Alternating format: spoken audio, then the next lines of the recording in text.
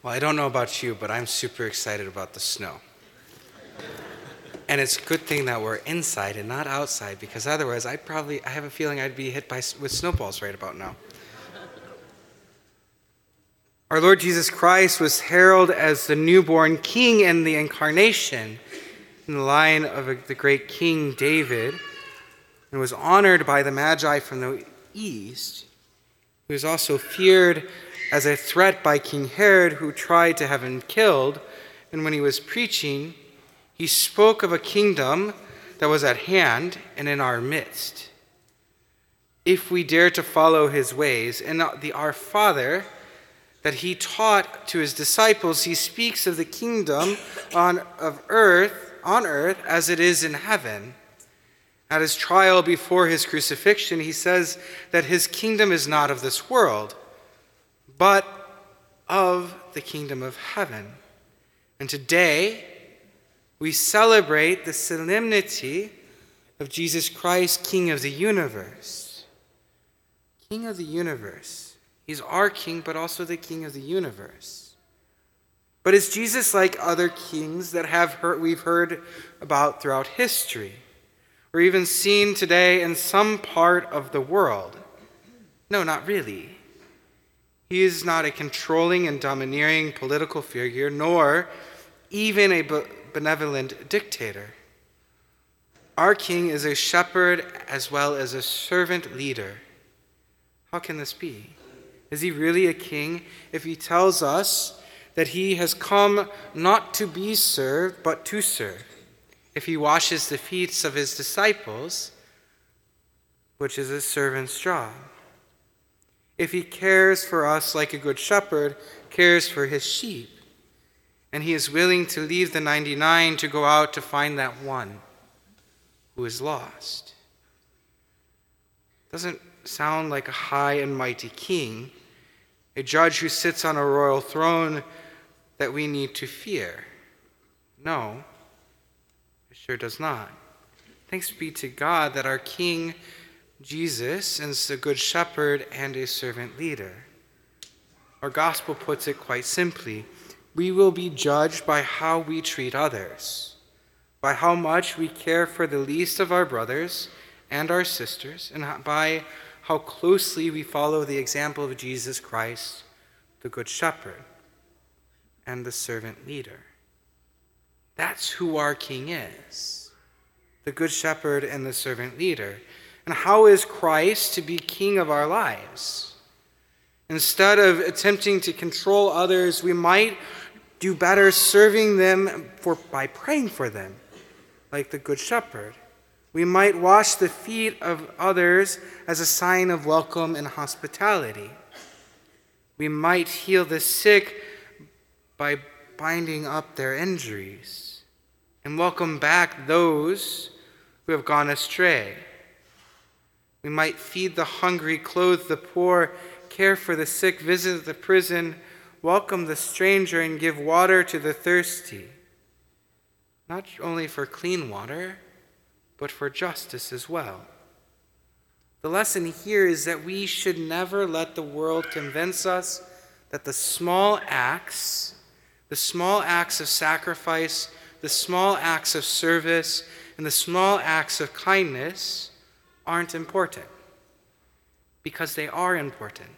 And Jesus Christ, our King, reminds us, as often as we do these things for the least ones, so you do it for me. So you do it for me. In doing these small and seemingly insignificant acts of kindness, guess what? We're building up the kingdom here on earth. We're igniting others around us. A kingdom that our preface for Mass today describes as an eternal and universal kingdom, a kingdom of truth and life, a kingdom of holiness and grace, a kingdom of justice, love, and peace. And we pray for that coming of such a kingdom as Jesus taught us in the Our Father. Thy kingdom come. And it will only come if we commit to building that kingdom here and now. Well, how do we do that? Well, it's the small acts of kindness, but it's also just looking at a few different saints, right? I mean, all the saints, in their small way, build the kingdom of God. We here on earth build the kingdom of God. But through the small acts of kindness of, St. Teresa of Calcutta, she drew in and set people's hearts ablaze for the love of the poor. Or St. Francis of Assisi saying, teach the gospel daily, and when necessary, use words. Our actions draw people in to how they relate to Christ and how we form that kingdom of God. And so today, as we remember Christ, our King, who is a good shepherd and servant leader, we must also remember that the last judgment is the one that we will be judged by how we choose to live the golden rule. Do unto others as you would have done unto you. That's the message of Christ the King, the Lord of history, who has won the final victory over sin and death by redeeming the world and subjecting it to his Father so that the God may be all in all. So as we pray and we reflect on that idea of who the King of the universe is, and we reflect on, do I accept the Lord Jesus Christ as Lord of my life, as King of my heart? Do I allow him to control the thoughts and actions that I need? And if we're falling short and we're saying, well, I don't really think, Father, that we answer ourselves, and I don't really think I do accept that. Or maybe I've fallen short in some way. That's okay. That's okay, because the liturgical year, the church in her wisdom, Christ in his wisdom first gives us the sacraments. The church in her wisdom gives us the liturgical year.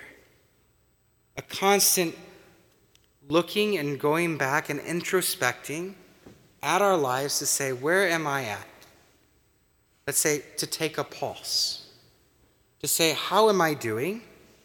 All right, I need to fix something. So she gives us a season, a mini Advent, or mini Lent, like Advent, right? Where we start to readjust our lives and refocus on Christ as the King of the universe, as that King coming into the world to receive that nativity of our Lord at Christmas. And then we continue that on through the year, and we reflect. We come to understand what that role is and how our actions need to change.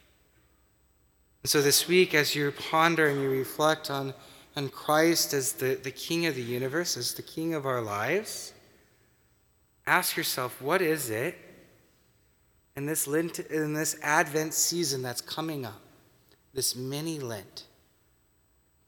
What is it that I need to fast from? What is it that I need to pray about to strengthen my relationship with Jesus Christ?